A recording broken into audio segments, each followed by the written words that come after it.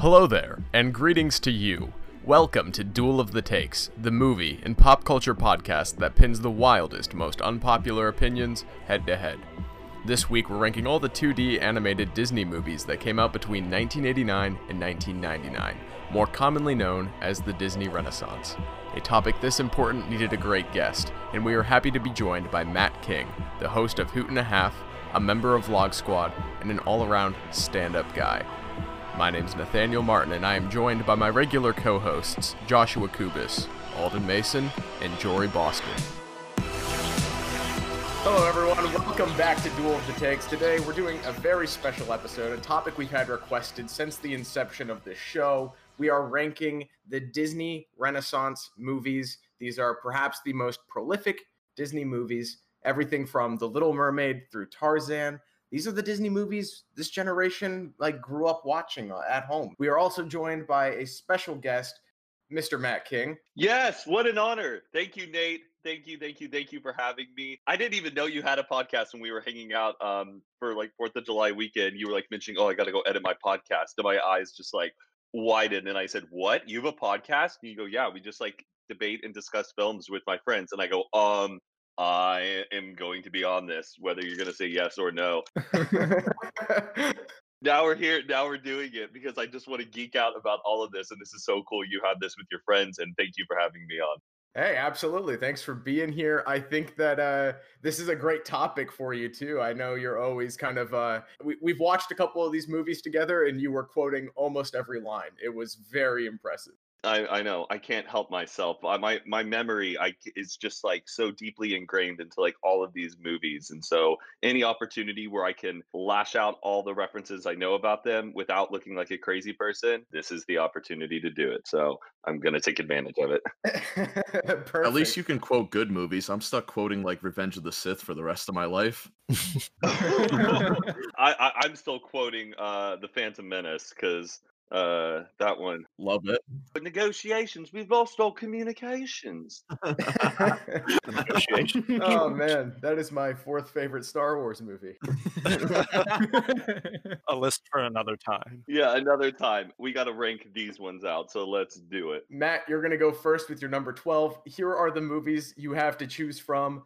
The Little Mermaid, DuckTales the movie, Treasure of the Lost Lamp, The Rescuers Down Under, Beauty and the Beast, Aladdin, The Lion King, A Goofy Movie, Pocahontas, Hunchback of Notre Dame, Hercules, Mulan, or Tarzan. What is the worst of the Disney Renaissance? Well, Nate, if you asked me this question when I was a kid, I think that this movie would have been ranked higher on my list. Now being an adult, revisiting them, this one unfortunately is hitting the very bottom, and that is DuckTales the movie, Treasure of the Lost Lamp.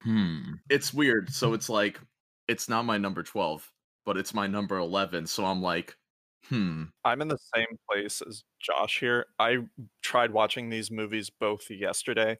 I hadn't seen The Rescuers Down Under as a kid, so that was my first time watching it, and I thought it was boring. How dare you? How dare you, Jory? Whoa. Oh. Ooh. I tried watching DuckTales immediately after, and I thought it was more entertaining, but I didn't finish it. Yeah, and to be honest, I didn't really finish it either. And I also wasn't a fan of the DuckTales franchise, so I couldn't really relate to it. And I also am just not a fan of the ducks of Disney.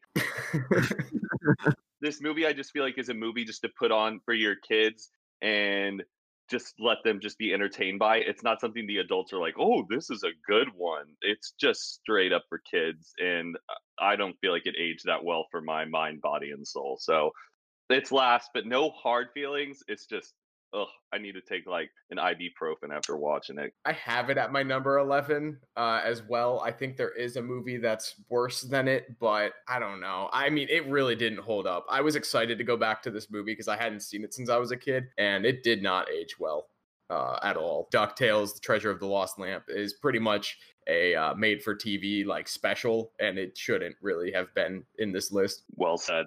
There's a much better made-for-TV special further down on this list. It seems like the panel is not leaning towards a Rescuers Down Under debate right now. Is there anybody else that would like to nominate a movie for the last spot? No, I think it's DuckTales. I think it's DuckTales. I don't think anyone's gonna die on the hill of DuckTales Treasure of the Lost Lamp being something like noteworthy. I wasn't about to debate for anything, but I wanted to see if anybody else wanted to take a shot at it.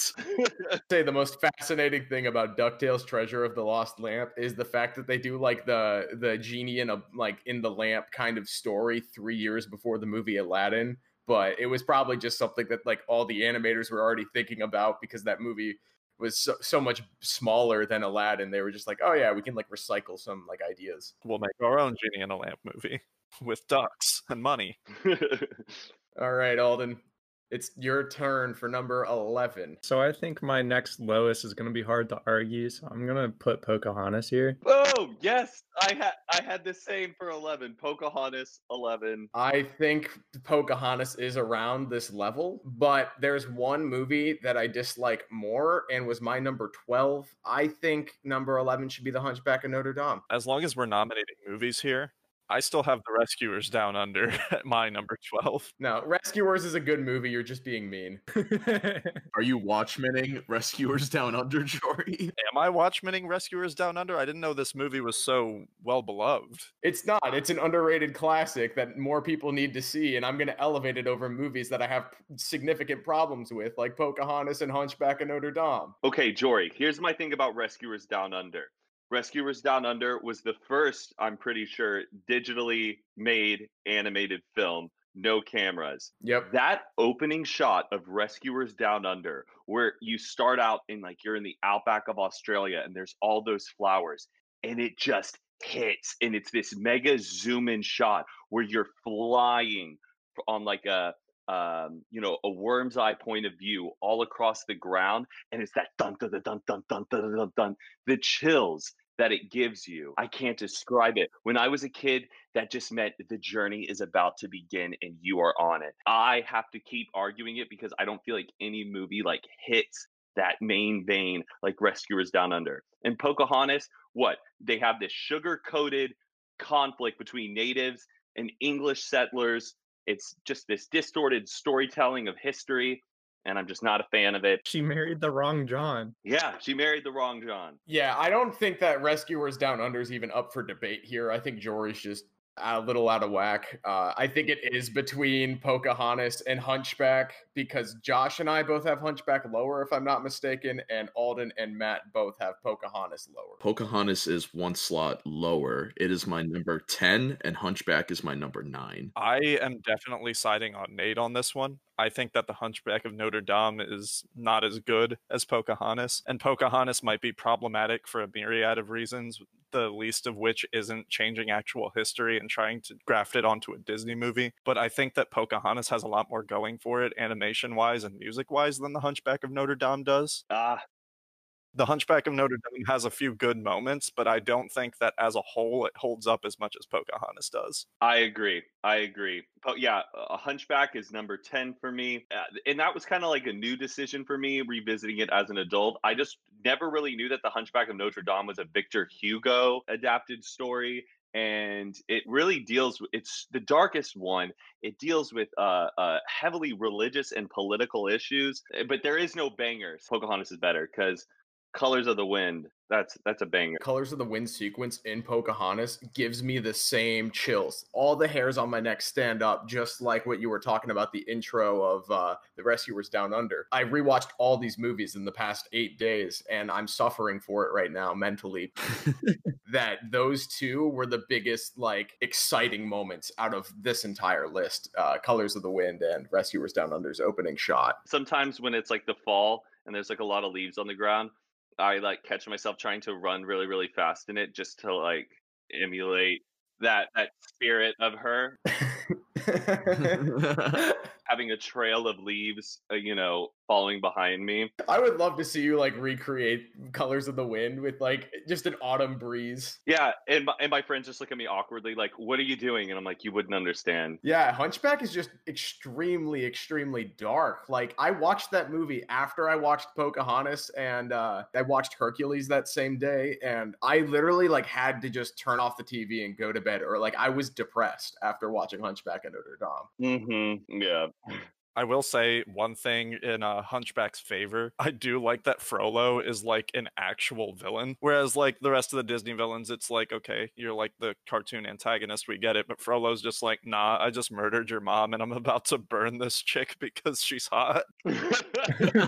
Like, yo, Frollo's not fucking around out here. That's the one redeeming thing for me about Hunchback. It doesn't have those giant moments that I love about these animated Disney movies. What it does have is it has a couple of really great characters in Quasimodo and in Esmeralda. Like, the only reason I didn't turn that movie off out of disgust was because of those two characters. I also like Kevin Kline's character, Phoebus or whatever. Like, Phoebus. Thank you. Protagonists you care for and want to see win. And I can't say that about too many other movies. And you got Demi Moore, and she does a little bit of like a striptease in Hunchback. She's dancing up on that pole in front of that town. You know what? Actually, Hunchback is number one because of sex appeal.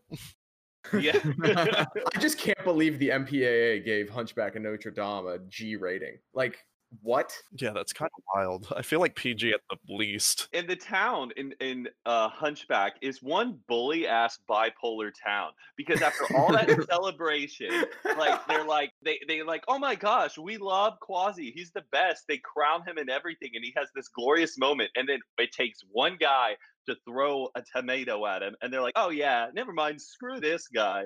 I'm like, what? Also, how about the dude that was singing the song at the very beginning about like Quasimodo's like getting kidnapped by Frollo and then almost like executing the main characters, and then also at the very end just being like, nah, we love Quasi now. The town is like the Star Wars community. Yeah, pretty much. We've brought up Star Wars too many times in this one video, Josh. We're not even out of the second spot. Josh is the Star Wars guy. He's just playing to his gimmick. Cut him some slack. Hey, I'm sorry. Josh, drink more. Hey, you. Yeah, you. You want to help support Duel of the Takes and look sexy as all hell doing it? Well, we have a great offer for you. Right now, Pierre Arden is offering a special deal on their whole inventory of European-style timepieces and wristwatches for our fans. Head over to pierrearden.com and use promo code NATEM25 at checkout to get 25% off your order. At Pierre Arden, their focus is to design cutting-edge timepieces alongside precision manufacturing, making every watch a true masterpiece to be proud of. I'm a sucker for a good deal, so I bought one myself. The Complaso, which is currently on sale for $30 off its regular price. Plus, with promo code NATEM25 at checkout, you'll save an additional 25% off your order. You'll be walking away with a great fashion accessory and a way to keep time without pulling out your phone. All for a great deal. Again, head over to pierrearden.com. That's PIERREARDEN.com. to pick out a nice watch for yourself or a loved one, and use promo code NATEM25 at checkout. Save 25% off your order. It helps the show, and it'll help you make an impression wearing a sexy new timepiece on your wrist. All right, so at number 10, Jory, I know you're going to say The Rescuers Down Under. I think Pocahontas was in discussion as well. I'm going to hold off on my Rescuers take because it seems like I am just out of whack on this one. Rescuers is my next lowest, but I think I do agree that it seems like the panel is going with Pocahontas on this one. Rescuers is very low on my list. I'm actually with you, Jory. Yeah? I'll go with Rescuers Down Under it. What we were saying about Hunchback of Notre Dame and Pocahontas being like, oh, too dark for a Disney movie, kind of depressing, a little problematic. Rescuers Down Under is straight up boring. How dare you? Every movie on this list has beautiful animation. And The Rescuers Down Under being the first animated movie not shot with cameras, okay, cool, that's fine. It got it raised up over 2 other movies that I enjoy more on this list. What happens after that intro? It takes us through that entire thing, and it's like, okay, this little kid gets kidnapped. The rescuers are going to save him. And then the rescuers exit the story until the very end. My main problem with Rescuers Down Under is that it doesn't feel like it's part of this renaissance. It felt like a movie that just so happened to come out after The Little Mermaid. It just doesn't feel like it belongs here. I totally disagree. I think that the voice cast of The Rescuers Down Under is probably the second or third best voice cast out of any Disney movie ever. I think that Bob Newhart and Eva Gabor kind of bring this like old-timey Hollywood element to a pretty simple story at face value, but the characters thrive so well in this script, treats its audience as mature as you can for a children's movie. Like the whole scene where they're trying to get John Candy Seagull or whatever he's called, an albatross named Wilbur, to like take them to Australia. Like in a normal kids movie, they'd have this big debate with him. Then the main characters would have to lie to him and say that they're going there for a certain thing. But this movie is so important for kids because the moment that Bernard and Miss Bianca mention they're going to Australia to rescue a kid that's been kidnapped and is in danger, silly, wacky sidekick character John Candy's Wilbur literally goes, "Oh, we're leaving now. This is important." And I think that that's something that should be valued in a list of movies that the main target audience is children, because I think that this really shows what responsible adults should look like in a lot of these movies where the adult characters are just villains or idiots. I completely disagree, Nate. I think we just placed a movie that treats a child audience as more mature, maybe more mature than it should. Nate, I agree with you. And if I feel like we're on that like sports show, and if I was in charge, I could like send you points, like little upvotes, being like, yes, yes, yes, I like what you're saying.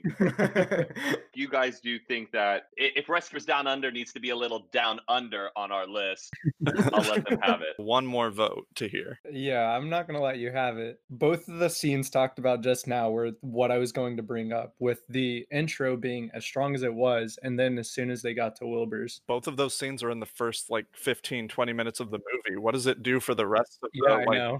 Another plot point that I could bring up is the whole engagement thing between Bernard and Miss Bianca. He's going to Australia. You think he's getting cucked for the whole movie. He's getting cucked for a scene, and then those characters disappear for the whole movie. Okay, but he wanted to propose to her at that dinner before they get called on this mission, right? And the whole movie, Bernard's having this like sort of existential crisis where he wants to marry this person that he cares about so much, but at the same time, he feels like his like manlyhood's being challenged, and he becomes the hero at the end of the movie. He saves the day. If he doesn't rescue the kid directly, he certainly rescues his 2 friends in the Australian outback. I think that's pretty epic. I just want to add, it really has nothing to do with the storytelling, but anytime I do see a chandelier, no matter where I go, I always think of Rescuers Down Under and picturing like a whole bunch of like mice and crickets making pea soup.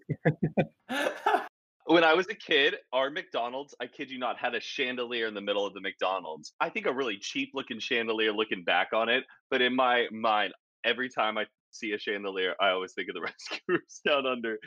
This is my one time to share that weird thing, so I'm gonna say it. I love it. Are we putting Pocahontas at number 10, or are we putting Rescuers Down Under at number 10? Alden. Pocahontas. All right, Josh, to you with number 9. It's probably going to be more Rescuers Down Under talk, isn't it? Alden, Matt, Nate, do you guys all want Rescuers Down Under higher? Because then I won't even try. I have it a little bit higher in my list, but I don't think it needs to be like top 5 or anything crazy. No, Nate, I agree with you, but Nate, like, if they don't like it, just give it to them. Like I will always hold it close to my heart. Matt, this is a tooth and nail show.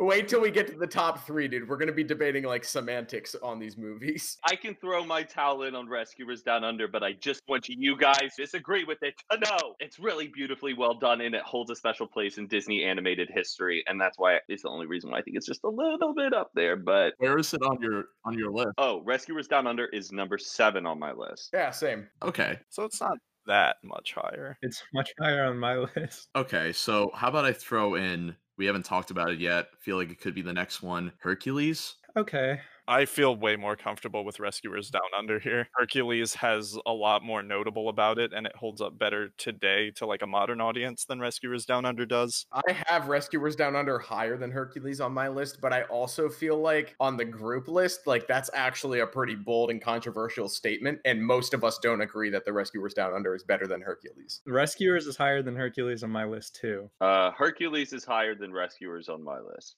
So yeah, 3 out of the 5 people don't think that Hercules is better than Rescuers, so I don't think we should write it in that way. Is there any other movies that we think could be in discussion for number 9? I've got a movie there. I have The Little Mermaid. I have Beauty and the Beast. I also have Beauty and the Beast. How dare you guys? I knew that was going to be controversial. How dare you guys? Listen, I'm just not a big fan of I'm Stockholm sorry, Syndrome, Matt. that's all. What other movie on this list has ever been nominated for Best Picture? I don't know. Why does it matter if Disney's buying out the Academy? I think that the best animated feature category should have been added well before, so movies like Beauty and the Beast could thrive. A Best Picture nomination for Beauty and the Beast? I mean, it's fine. It's a good movie. Oh, are you kidding? Wait, are you kidding me, guys? I might just log off right now if this is how it's going to be, and we're treating Beauty and the Beast. But, okay, Listen, there's a very simple solution here. Let's just place Rescuers Down Under. yes.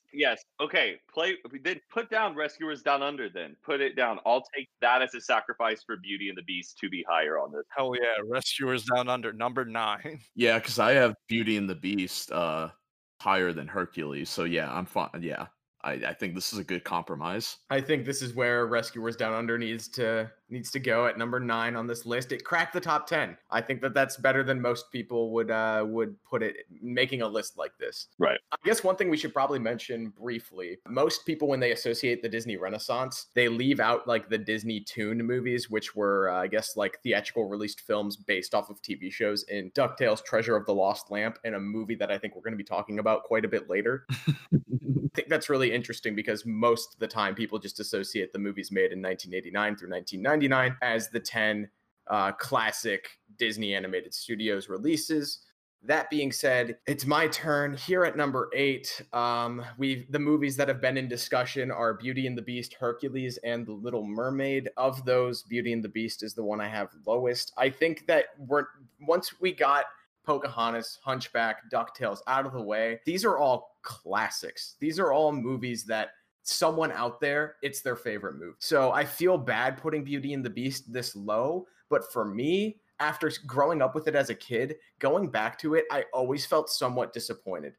Maybe it's just me. Matt, where do you have Hercules? Do you have it above or below Beauty and the Beast? Hercules is below Beauty and the Beast. I'm with you there. Same for me. I also have Hercules above Beauty and the Beast on my list. Beauty and the Beast is my number 8. However, if we're going to talk about the Disney Renaissance as a whole, I feel like it is kind of hard to not include Beauty and the Beast up there. I don't really enjoy it that much, but it does have a really solid soundtrack, which personally is most of what I look for in these movies. If the argument is going to be made, I'm fine with Hercules going here instead. Yes. I just think Hercules, like, it can only get so high because I feel like when it comes to the Disney Renaissance, it's one of the more forgetful ones. It's got a lot of iconic music. It's got really bad pacing issues, where Beauty and the Beast, you do remember it beat by beat a lot. It's just a lot more well-paced to me. The characters are a little more iconic for me, and it's got to be a little higher than Hercules for me. I feel like alone James Woods' Hades is better than most of the characters in Beauty and the Beast. Good. But that's just me. Well, Beauty and the Beast, I think already from the get-go, you have this bomb-ass intro. You have France in the fall. You have, friendly sheep. There are all these really cool details, like the skull eyes and Gaston eyes when he's looking through the peephole in the door. It's a musical, and I was in the musical when I was younger, so maybe I have a closer connect. Oh, so you got bias, huh? A little bit of a bias, but it also it has this Fantasia-esque homage to it, because I think it's one thing like, animating animals and people, but when you're animating objects and you're bringing inanimate objects to life, there's this really beautiful element to that. and it's one of it, you can say it's one of the cheesiest morals is like don't judge a book by its cover, but it's like the most classic fairy tale. I mean, I can let y'all bring it down a little bit. I'm not going to bring it down because I do think that Disney princesses definitely have a place, especially talking about Disney's filmography as a whole. I mean, there's a reason that they're so iconic, and Beauty and the Beast is definitely one of the better of those movies. I think I hadn't watched Hercules since I was a little kid, and that was the first one of these movies I went to rewatch. I think that might be the reason I have it over something like Beauty and the Beast, a movie that I've seen several times. And once you've seen it and the formula, the way it plays out is Beauty and the Beast. It's just a little to say that it should be continued to be held at this elevated status. Hercules, I was thoroughly entertained by. I do agree, it definitely has some pacing issues, but there's some redeeming qualities, not only in the soundtrack and James Woods. I really liked Meg as a character. I thought that she was really flushed out for like a romantic lead. Danny DeVito voicing Phil is probably the best like sidekick character out of this long list of movies that have cheesy sidekick characters. I don't know. I think there's a lot to really appreciate in Hercules. I do think Beauty and the Beast is a better movie, but I had more fun rewatching Hercules. And there's Baby Pegasus. Yeah, Baby Pegasus is better than Baby Yoda. You heard it here. Well, Nate, I was going to ask you I know in the video version, you guys have your own little like avatars. Yeah. I was going to ask you during the interview what you want yours to be. Baby Pegasus. Word. Nice. Wait a second. So you're going to pick Baby Pegasus as your avatar, and then be like, nah, this movie ain't even as good as Beauty and the Beast. He's sacrificing Baby Pegasus to elevate Beauty and the Beast. I respect it. And you want that to be your avatar? I have mad respect for you. I agree, Matt. I think that that's a fantastic idea. Okay, yeah, if you give me Baby Pegasus, I'll let you guys put Beauty and the Beast lower down on the list. No. Awesome. Hercules number 8. You're sacrificing Hercules for Beauty and the Beast. Yeah. All right, just to recap, as we're going to go back through, Matt is going to be picking number 7. We've got 12, DuckTales, Treasure of the Lost Lamp. 11, The Hunchback of Notre Dame. 10, Pocahontas. 9, Rescuers Down Under. And 8 is Hercules. Okay, well, so for number 7, I had Rescuers Down Under. But now that that's moved down under on our list, I guess I would have to go to The Little Mermaid, which was number 9 on my list. Okay. I agree to an extent. I feel like The Little Mermaid's importance in kicking off this era cannot be understated. Yeah, The Little Mermaid saved Disney animation, period. Personally, I would still like to see Beauty and the Beast under The Little Mermaid. This is where I turn and say Beauty and the Beast is my number 7. I think it should go here. I disagree. Little Mermaid is lower for me. Did you guys grow up with girls in your house? Yes, Yes. and that's part of the reason why initially I was like, I don't think The Little Mermaid is going to make it very high for me because I've seen this movie to death. Oh, or Then when it came to actually making my list, I took a look at some of the movies that I didn't quite enjoy as much, some of the movies with like weaker soundtracks, and I was fine making The Little Mermaid like the buffer between like the all right movies and the great movies. But the more and more I thought about it, the more and more I felt like it would be an injustice to put down The Little Mermaid when The Little Mermaid, like Nate was saying earlier, saved Disney animation, period. Dude, Under the Sea, Kiss the Girl, Little Mermaid soundtrack is really good. Beauty and the Beast has a lot of like sappier, kind of slower songs. And then it's got Be Our Guest, which is like the only musical song. Like you were saying earlier, Matt, how like Beauty and the Beast really thrives because of its musical theater homages and things like that. And I certainly agree. But the first one of these templates that is actually a musical is The Little Mermaid. It's just more influential. Beauty and the Beast feels like a step forward in terms of the animation quality and in terms of bringing this like critical reception along with that success. I would rather watch Little Mermaid before I watch Beauty and the Beast. yeah, good point. Good point. My only thing that I don't like about The Little Mermaid, I love the songs. I love the songs. Oh my gosh, the amount of chills I get from all the songs. I just don't like the characters. I find Ariel to be so self-absorbed. She's so crude to Flounder. She never really looks him in the eye the entire time. That poor little fish has to follow her, put up with all of her shenanigans. I just find all the characters to be very, very cruel and two-dimensional, but that's just how I see it. But you know what, guys? This is your podcast. This is your podcast, not mine. So All I'm saying, Matt, is Ariel is redheaded royalty and Flounder is a simple peon. She should be lucky that he gets treated half as well as he does. Are we saying that Flounder's a simp? Yes.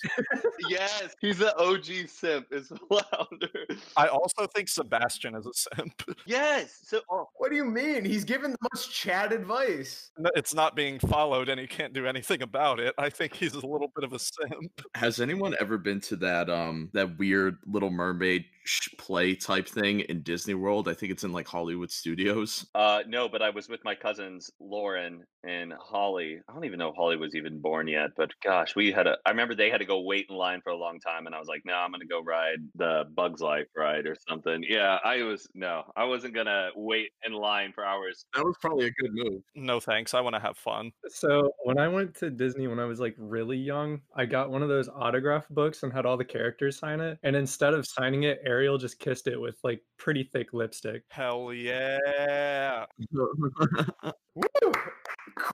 This is cool Alden, guys. This is cool Alden. If I had gone to Disney World when I had hit puberty, I probably would have waited in line to meet Ariel, but Okay. Well, it sounds like, Matt, your case for Beauty and the Beast was really solid. I do respect that those characters might be better, more fleshed out than the Little Mermaid. I mean, I agree with you. The characters are just all like archetypes and they're very two-dimensional. I think the only character that kind of has depth to her is Ursula, and I understand why she's like a fan favorite of Disney villains. I don't like King Triton. I think Prince Eric's actually all right for like a romantic interest. Surprisingly, the ensemble cast of The Little Mermaid is a little weak sauce, whereas Beauty and the Beast, that might be one of the best selling points. Yeah, any other movie like the Little Mermaid remake that's about to come out, I'm sure all of Ariel's sisters are going to be like full fleshed out characters, and every time I watch it, I'm like, how come these aren't like people? Wait, Aquaman already came out, Jory. What are you talking about? Oh shit, you're right. If I'm being honest, I'm pretty sure King Neptune from the SpongeBob movie would be better in Little Mermaid. All right, so let's take it to a vote. I'm gonna have to say Matt's debate really won me over. I genuinely think Beauty and the Beast should probably be over Little Mermaid. I might have my nostalgia goggles on for that. I am still gonna go with Beauty and the Beast being in this spot instead of Little Mermaid, just because I have to represent redheads. I was also kind of swayed, but Alden, what's your vote? Maybe I don't have to be a tiebreaker. Well, my vote is Beauty and the Beast goes higher. Shit, am I a tiebreaker? No, it sounds like three of us are now saying that. All right, Little Mermaid down here. Little Mermaid's number 7. Under the sea. boom. Number 6 is going to be the sea because Little Mermaid is under it. Alden, what do you think should be number 6? A little controversy time, possibly, but The Lion King. That is definitely controversy. Alden, you know that I'm on your team as far as liking Aladdin more than The Lion King goes, but I cannot agree with this. This is far too low. You'd be mad at where I put it on my list. Matt, how does Lion King at number 6 make you feel? Wait a second. Where did you put it on your list? We'll get there when we get there. We're here now. Where did you put it on your list? It's number 12. What? What? The Lion King is your number 12? That is a clown ass take, Alden. Alden, I don't even know you, but I don't even know if I want to continue to know you after this. This is Yeah, that's some shit to say. Okay, Matt, can I give you a little bit of insight about Alden real quick? yes. Give me some insight. Lion King 1.5 is in his top 10 movies of all time. Top 3. What? Lion King 1.5? Is that the one that's just the Timon and Pumbaa movie? Yep. I always remember about Lion King 1.5 is just the scene where like Pumbaa's in like a jacuzzi and then he gets out and then it stops bubbling. Oh, yeah. He's just been farting in it the entire time. Top 3 movies of all time. Yeah, it's probably the only movie from my childhood that I still care deeply about. Number 6 can't be The Lion King. I'm sorry. It's just not happening.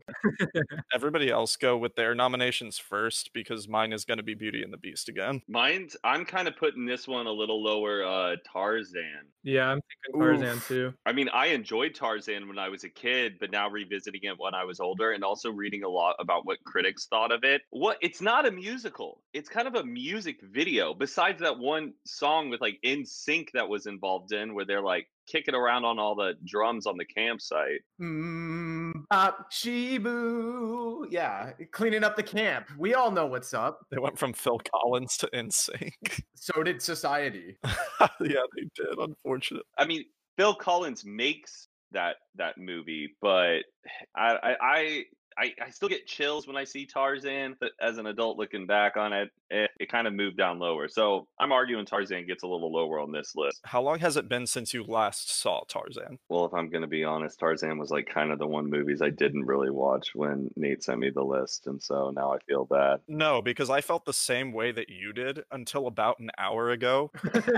Decided to start watching Tarzan a little bit, and holy shit, the first couple seconds of this movie immediately pushed it up like 2 or 3 spaces for me. The animation quality was something that I didn't really appreciate as a kid, but like the intro where it's like Tarzan's parents and they're like get shipwrecked and like stranded on like this jungle island or whatever it is. Oh my god. Like as far as like yo moments and like chills, like the intro to The Rescuers didn't really do it for me, but Tarzan really did. Yeah, what you were saying about Tarzan not really being a musical, I think actually works in its favor. I felt like after 10 movies in a row of Disney making these like animated musicals, I think Tarzan really stands out for not following that same formula. And because the visuals are so good, not even in comparison to the movies on this list, because honestly, the animation in Tarzan is light years better than the animation in all of these movies. It's integration of computer generated effects and painting as well as camera movements is so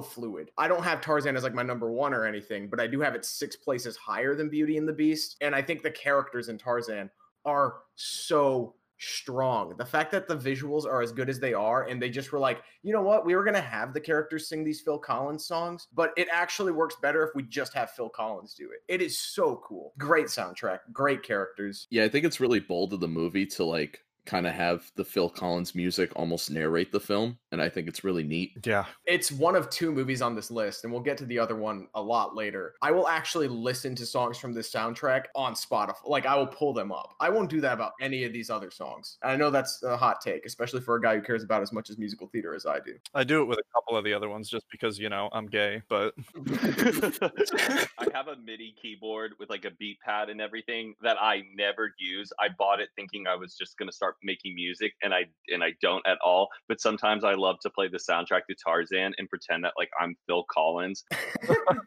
I'm making the beats to like all of it, and I'm just like creating a cinematic masterpiece score in my room. Good points on Tarzan. I don't think it needs to be that lower, but if you think it needs to be higher, but this is when I get weak on Tarzan. So as far as other movies nominated for this spot, it sounded like The Lion King for some reason and Beauty and the Beast. Yeah, this is a no contest for me. Beauty and the Beast is sticking out like a sore thumb compared to Lion King and Tarzan for me personally. Yeah. Yeah. Bring it down, you know. I'm sorry, you put up a really good fight, but Beauty and the Beast at number 6. Well, I'll see you guys at the Academy Awards, or you guys will see me at it, and it's all going to be because I was rooting for Beauty and the Beast. Here goes to Matt King for arguing for Beauty and the Beast.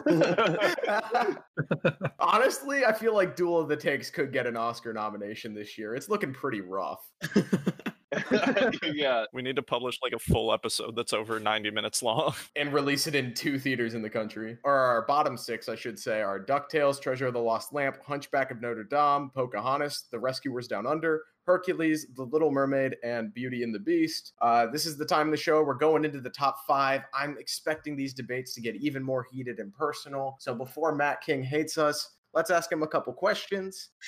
Matt, you were just talking about you buying a MIDI keyboard and pretending you're Phil Collins to create music. I just got done listening to your awesome podcast, Hoot and a Half, last week's episode about Scotty Sire. You interviewed him so well. Hearing about him like deciding to get into music was really neat. I wasn't familiar with his story there. That's really cool. Oh, thank you so much, Nate. Yeah, Scotty's just one of my closest friends and happens to make incredible music and performs it also very, very well. But it's so funny because he's still very like shy about it, and he kind of just goes off and makes it. So it's cool being around that. And my roommate as well, Todd, who's in Scott's band but is a musician as well. We're constantly making music in the house. But thank you though for the the plug. Oh, absolutely. I'm going to talk about it a little bit more because I'm not as familiar with some of your other content, the things you do. I have seen the Old Spice ad on Instagram, though, and I honestly switched deodorant brands for the first time since hitting puberty. So thank you for that. Thank you. I'm actually wearing Old Spice socks right now because they sent them to me Yo, like the nice. care package. So I'm rocking Old Spice socks. But yeah, I mean, mainly right now I am working on my podcast, which is just the audio version. But right now we are going to be setting up the video version as well. And that's going to be really cool. I'm going to be doing that out of my house.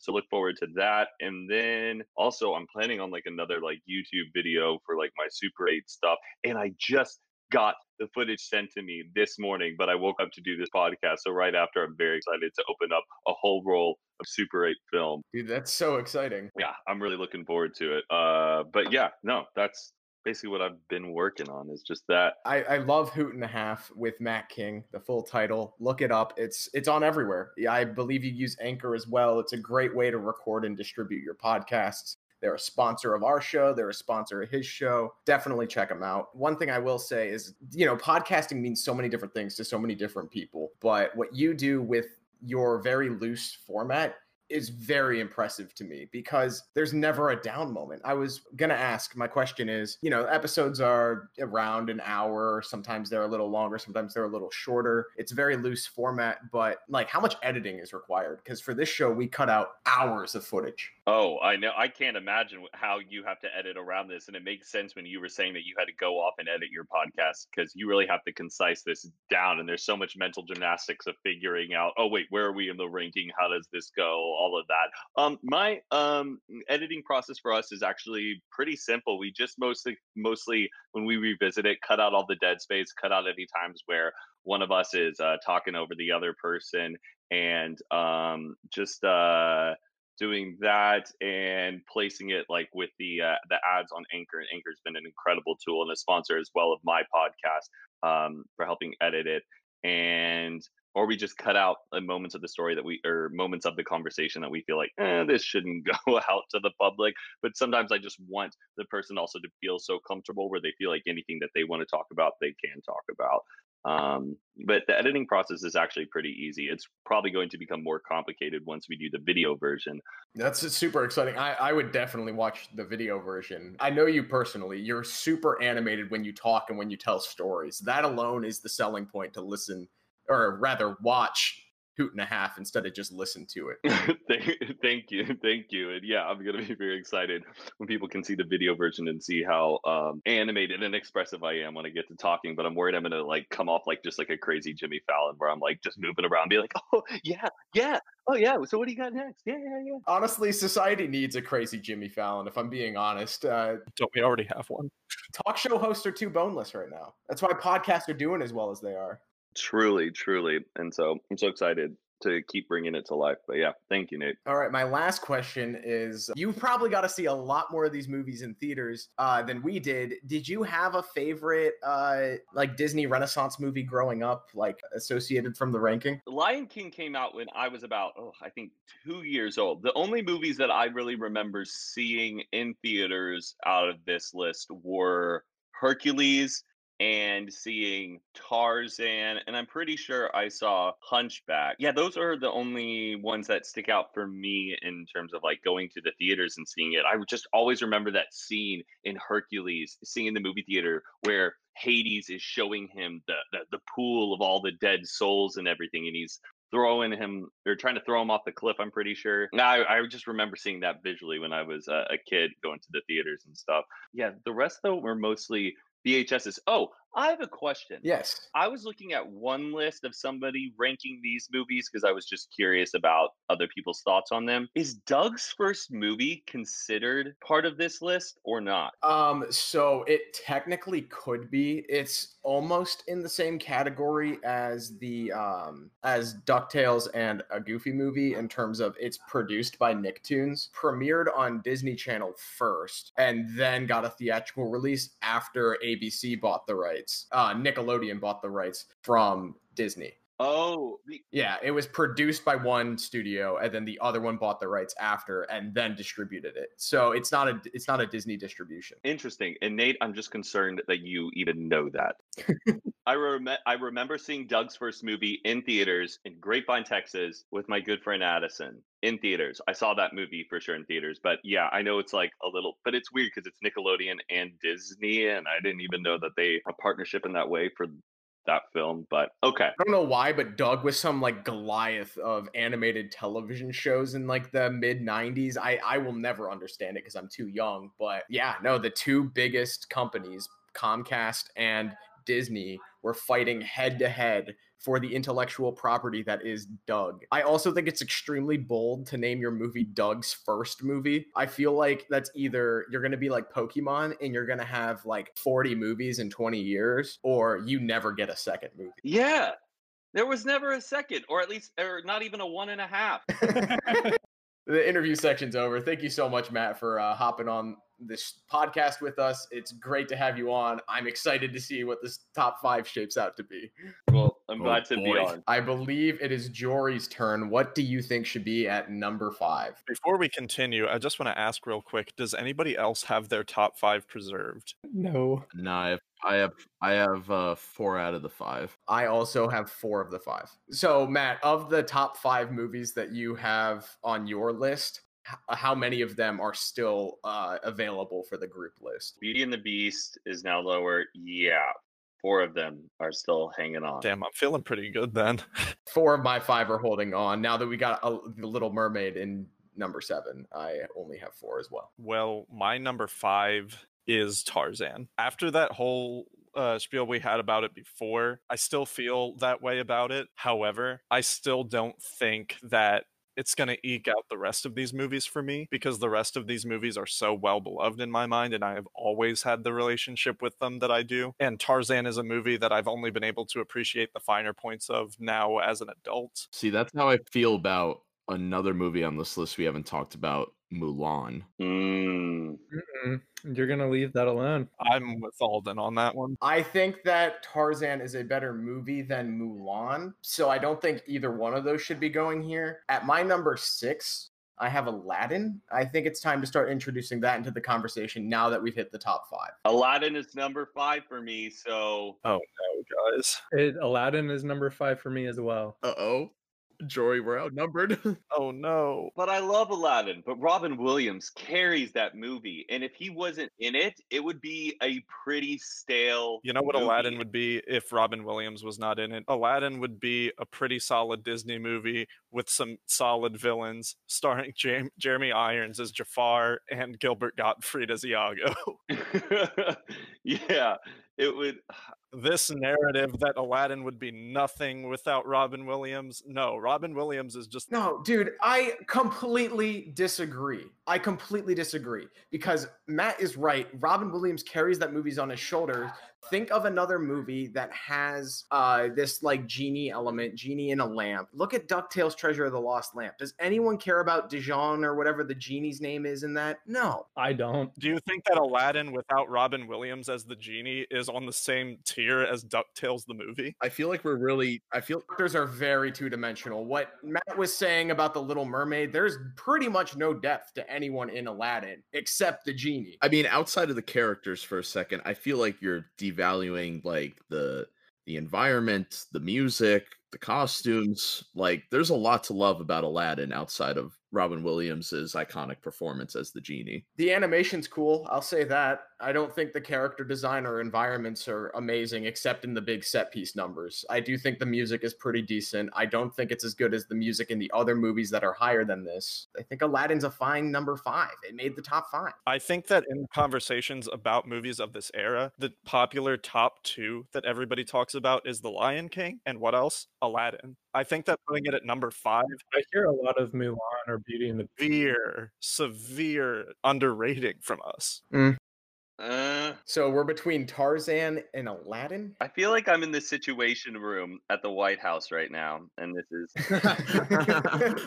this is like such a big thing. I mean, just my argument is that Aladdin is good because it's so good is because of Robin Williams, and if you took Robin Williams out of it, I don't think it would be as good. So, and it wouldn't be there. So it's this like, it's one thing that makes it so I don't think that we should be arguing about how much worse a movie would be if we took something out of it. Okay. The movie is what it is. Robin Williams is in this movie, and he is as good as he is. The visual storytelling of Tarzan is far more impressive than anything in Aladdin that just kind of repeats the Disney princess formula, but makes it a dude instead, and then sets it in like Arabia, which is cool and all. And I think that there is a lot to appreciate about Aladdin, but it isn't anything groundbreaking. It isn't anything that's different than the other movies on this list. No, it's not, but it's a formula perfected. Is it? Because Lion King's better. And according to this list, it's undisputed. I don't think that Lion King is the same formula. It is a Disney animated musical with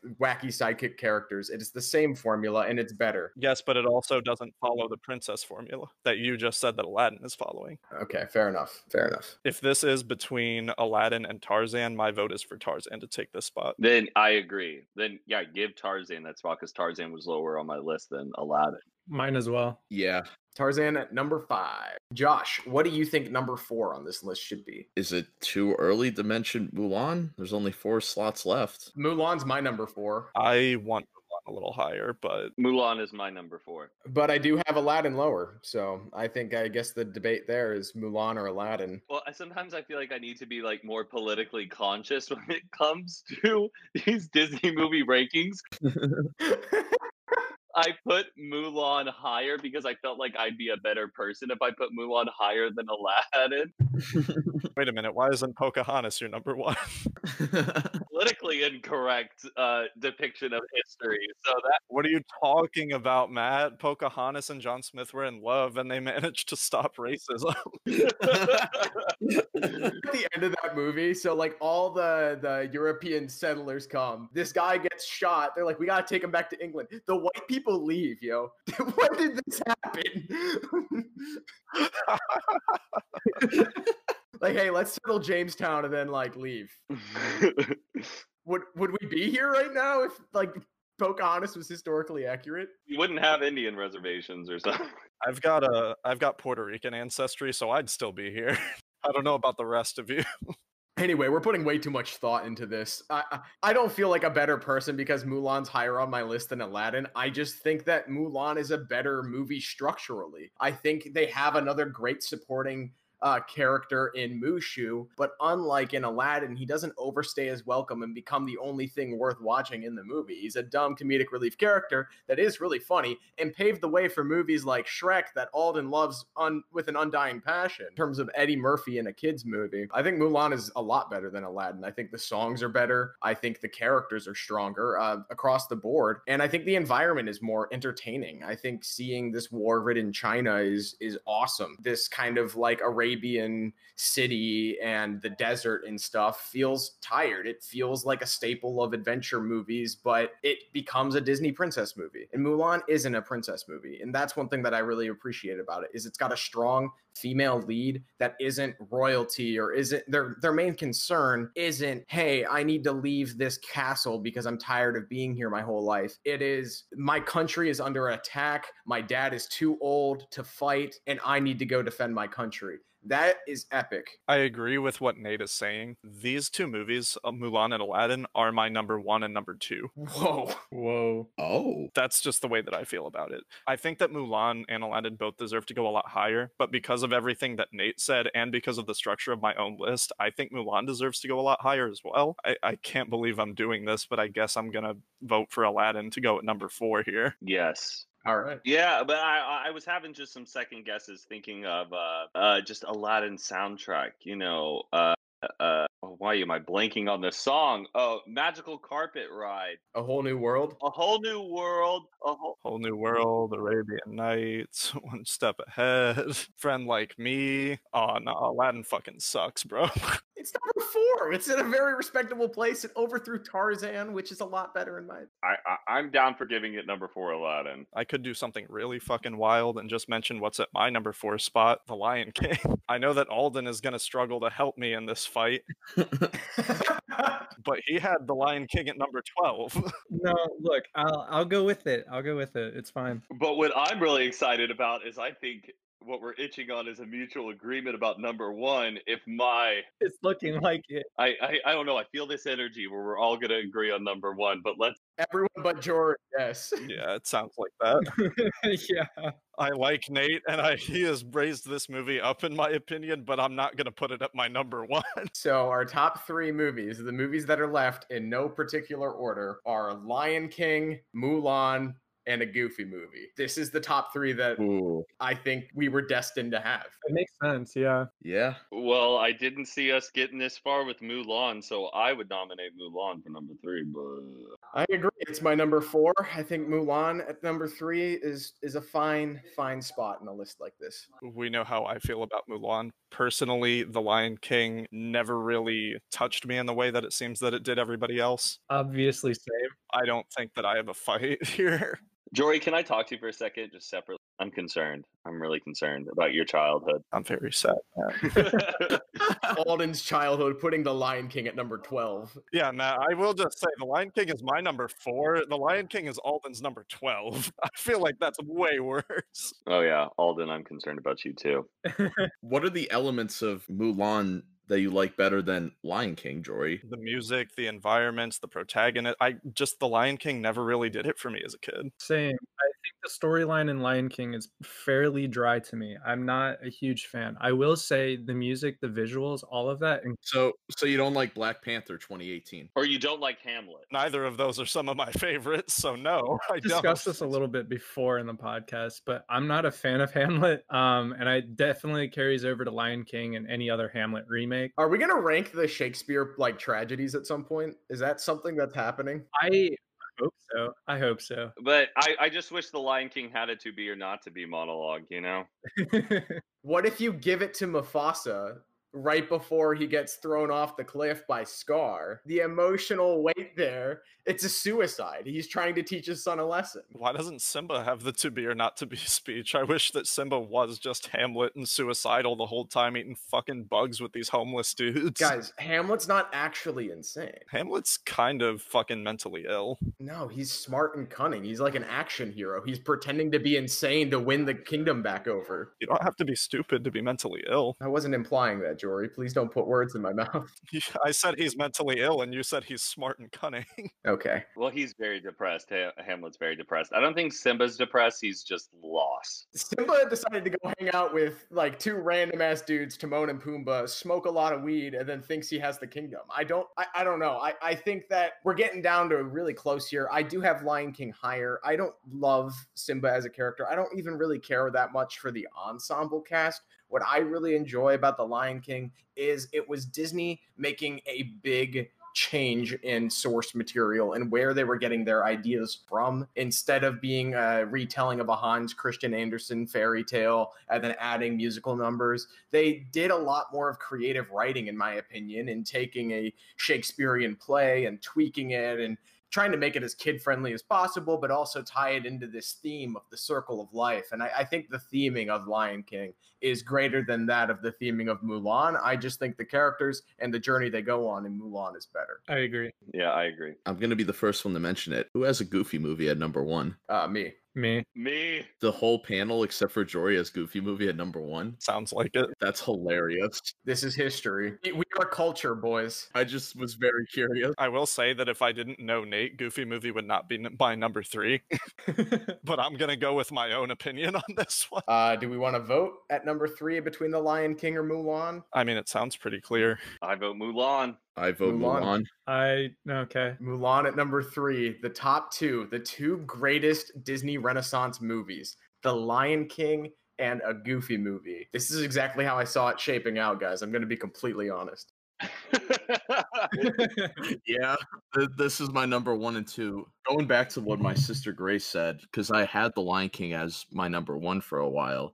My little sister told me, Josh, when you were younger, every time we went on a family road trip, the first movie you would pop in is a Goofy movie. You watch that shit all the time. Like, think about it. Not even like think about Nate for a second. Like, that has to be like one of your most like watched Disney movies of all time. Wait, your sister told you to stop thinking about Nate? Yeah.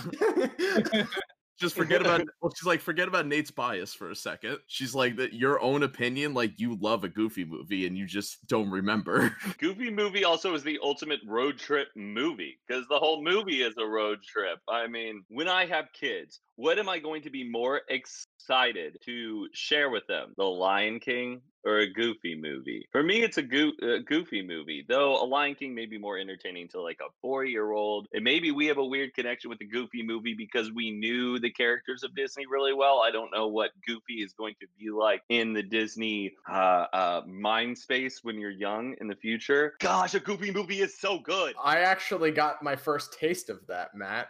My sister has 2 kids, and I got to see them a little bit this summer. My nephew's favorite movie right now is a Goofy movie. He's watching it all the time, and I have hope for the future generations because a Goofy movie is such a strong and mature movie that is like acceptable for kids. I mean, it's a great story about a damaged father and son relationship, and through lying and deceit, their relationship worsens. But by the end of the day, they have this like undeniable like love for each other. It's a relationship you can't contest. Yeah. In a list of movies here that have, I don't want to say like problems with the parental figures of their movies, but I mean, everyone's parents are dying left and right, or they're a sort of antagonist, like in The Little Mermaid. In a Goofy movie, the conflict between Max and Goofy is what sells the movie. And it's the most grounded into reality. It's the one you can most directly learn a lesson from out of all of these movies, which is so weird because Goofy's like the slapstick comic relief of the original like Disney characters.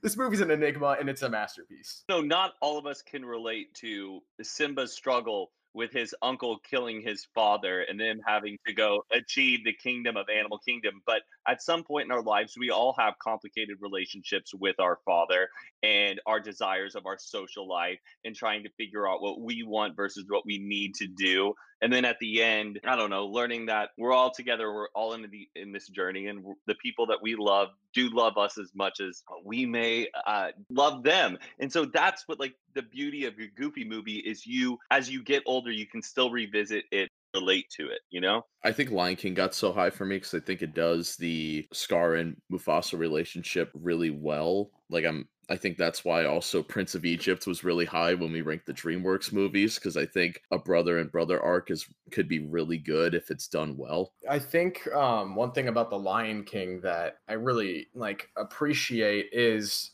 to me, when you mentioned a little bit earlier, Matt, that The Beauty and the Beast was one of the first animated films nominated for Best Picture. To me, Lion King is the epic of the Disney Renaissance. It is the biggest movie. It's the most in scope. It's huge. It's not just, 4 or 5 characters and in this whole like artificially orchestrated setting. It's like the African wilderness. Like it's huge. The animation, the scope of it is massive. The Lion King is an epic, and I think that a Goofy movie just edges it out a little bit for being so grounded. It is like a small coming-of-age indie drama that happens to be a Disney animated movie. Yes, I agree, Nate. Nate, if you were running for office, you'd have my vote. You're very well spoken about. I'm going to make a Goofy movie required in every single school in the country. Goofy movie is now replacing mathematics. If I became a college professor, I would have my own class called The Rhetoric of the Goofy Movie, and we would just dissect it over and over. We had a professor in film school do that with Mars Attacks. It was wild. Oh my. Oh my. Yeah, it ended up making a lot of people hate Mars Attacks.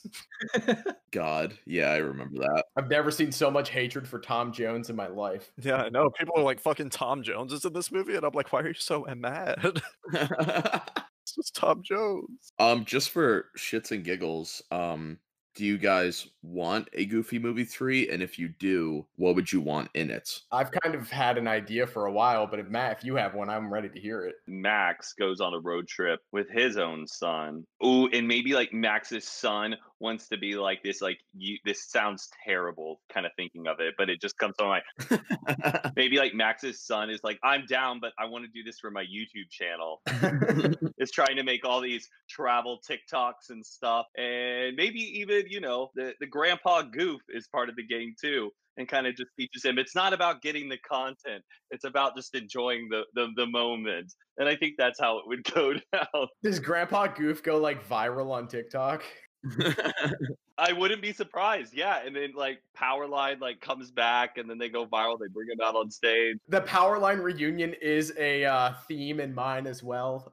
My kind of pitch here is very similar to yours. Max is now, let's say, he's somewhat responsible. He's 10 years removed from when the last time we see him in an extremely Goofy movie, which is an okay follow-up to a Goofy movie, but it would be like number 13 on this list. I really think where the story goes, Max calls up Goofy. This is the opening scene, right? Hey, Dad, I'm gonna be a dad. Hard cut and extremely raw Goofy movie. That's the name of the title, okay? It's a working title, but it's what we got. Oh no.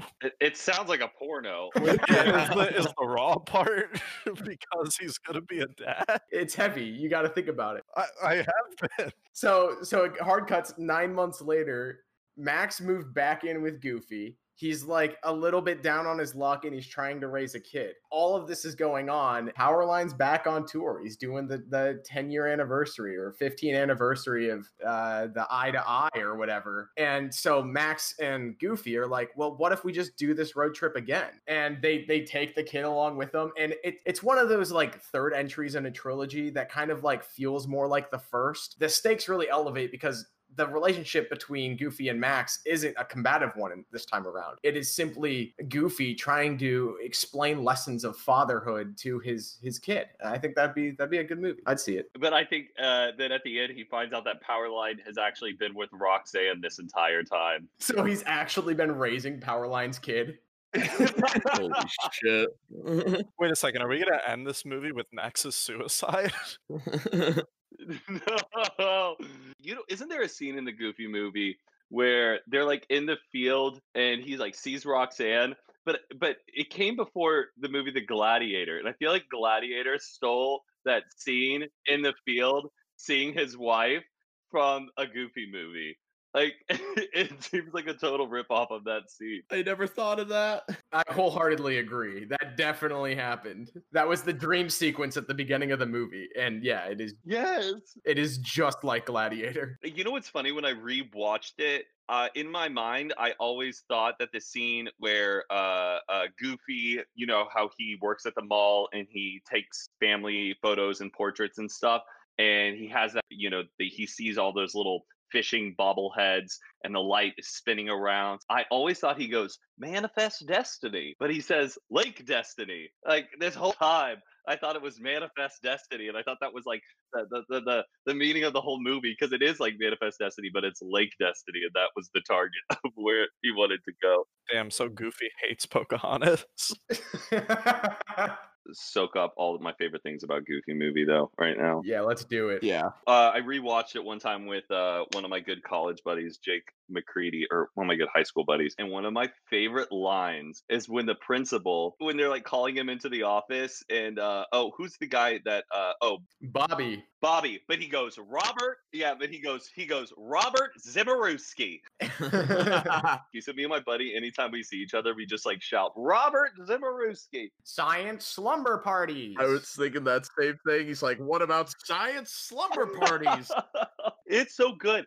What's up with like the Tevin Campbell whole thing? Because Eye to Eye, I think, is on Spotify, but Stand Out isn't on Spotify. It's the other way around. Stand Out is on Spotify. Eye to Eye is not. Eye to Eye just got added back to Spotify this month, actually. Yo!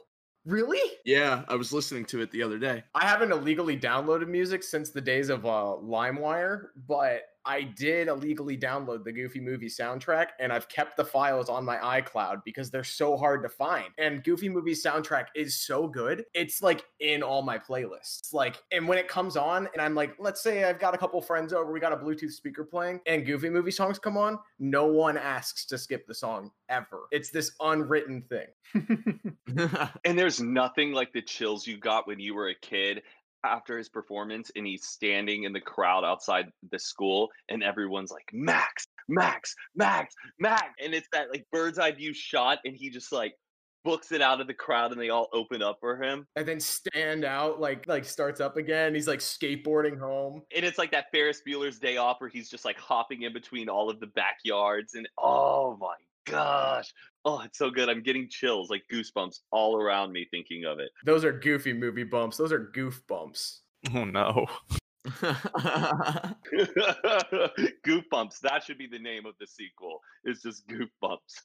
Or a goof or a Is it going to be a crossover with R.L. Stein? It's a horror anthology series with Max and Goofy. I love it. Oh, you guys need to have an episode where you rank the best Goosebumps episodes, but there's a lot, so you would have to like narrow it down to like the top 10 and then bring from there. Matt, the hosts of the show would have to do their homework for that. I love Goosebumps. I would definitely do that in a heartbeat. I've seen all the episodes already. I've got this on lock. Yeah, me too. I love the books and that. Jory, wait, you said are you Puerto Rican? Yes. Do you speak Spanish? No, I'm Puerto Rican. It's a joke. Yes. No, I don't speak Spanish though. I remember I had a Spanish copy of Goosebumps, and I always loved it because it was called Escalafrios.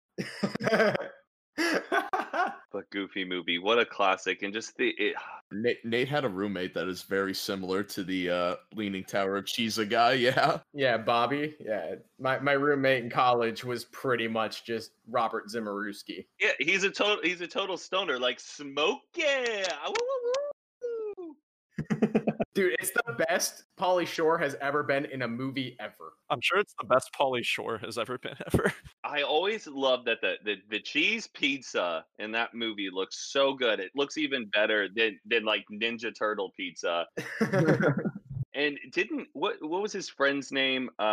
Pete? PJ? PJ, didn't he have the inflatable water bed with like the fish in it? That is some high class shit. What did his dad do?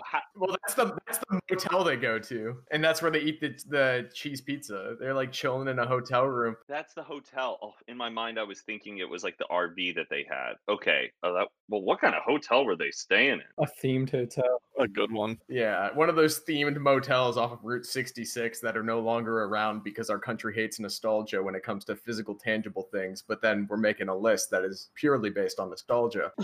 So anyway, that's why Snow White is the best Disney Renaissance movie. All right, so I guess I have a question for everyone. If this list extended to the greater Disney catalog, so we're talking over 50 animated movies, what do you think would be able to overthrow a Goofy movie? I mean, I'm just trying to get everyone to say on the record that a Goofy movie is the best Disney movie, period. Well, I mean, if we had to argue this to the public, there's no way a Goofy movie is going to win as much as we want it to win. I feel like this batch of like the catalog of Disney is already its strongest batch. Emperor's New Groove. It ain't got shit on Goofy movie. Emperor's New Groove is a childhood pick for me. I would go with him. Yeah, I have a hard time trying to pick something that the whole group would overthrow a Goofy movie for, but I know Emperor's New Groove, Lilo and Stitch, like there's a couple ones that would be at least top 3 with it. What I love about Emperor's New Groove is it's an incredible storytelling approach to it, because you have the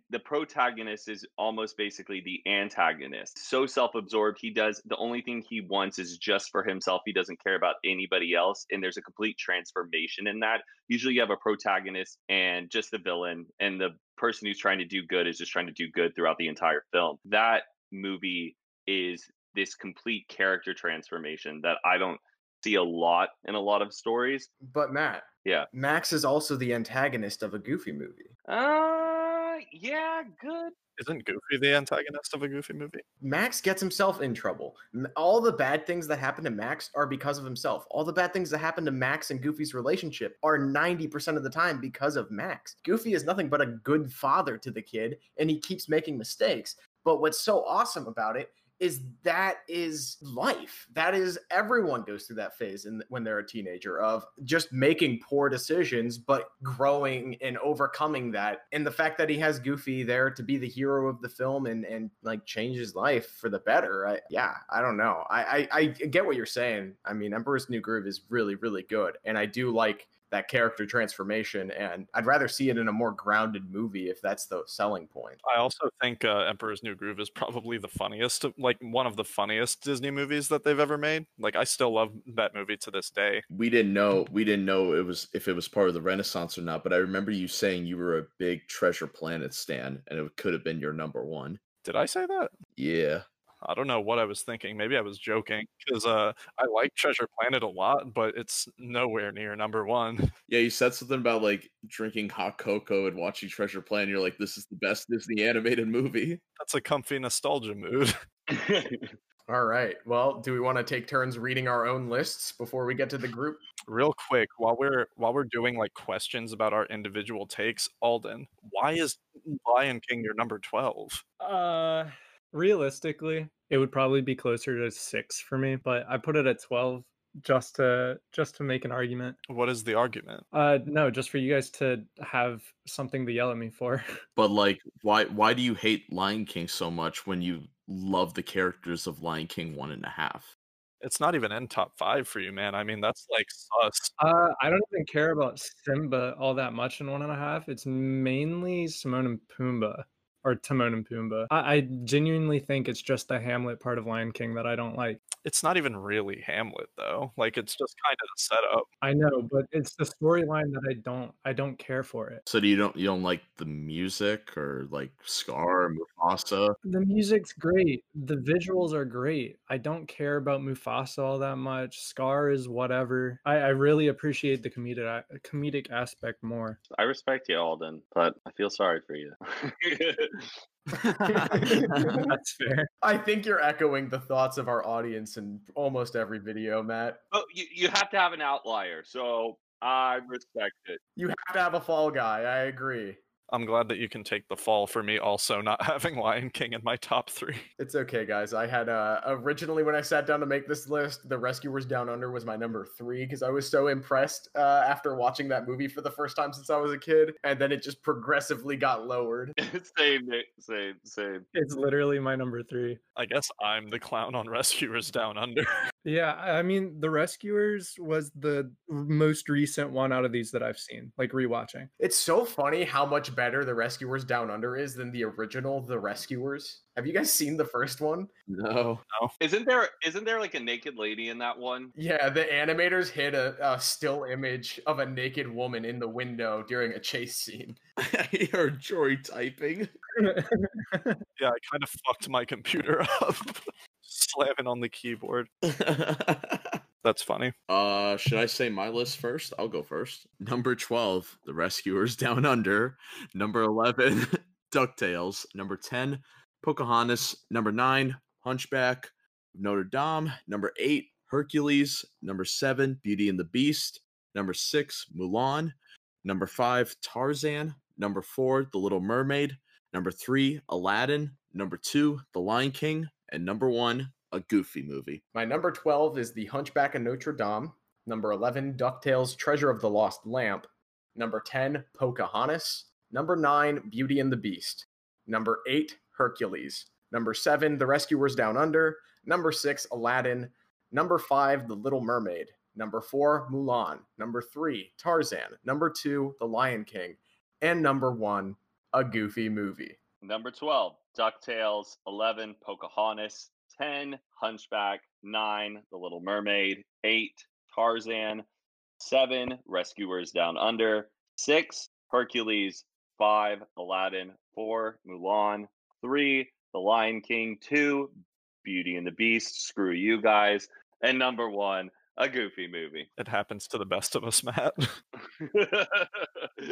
It literally happens to at least 1 or 2 people every time. Just watch how shitty the DC ranking is. Number 12, The Rescuers Down Under.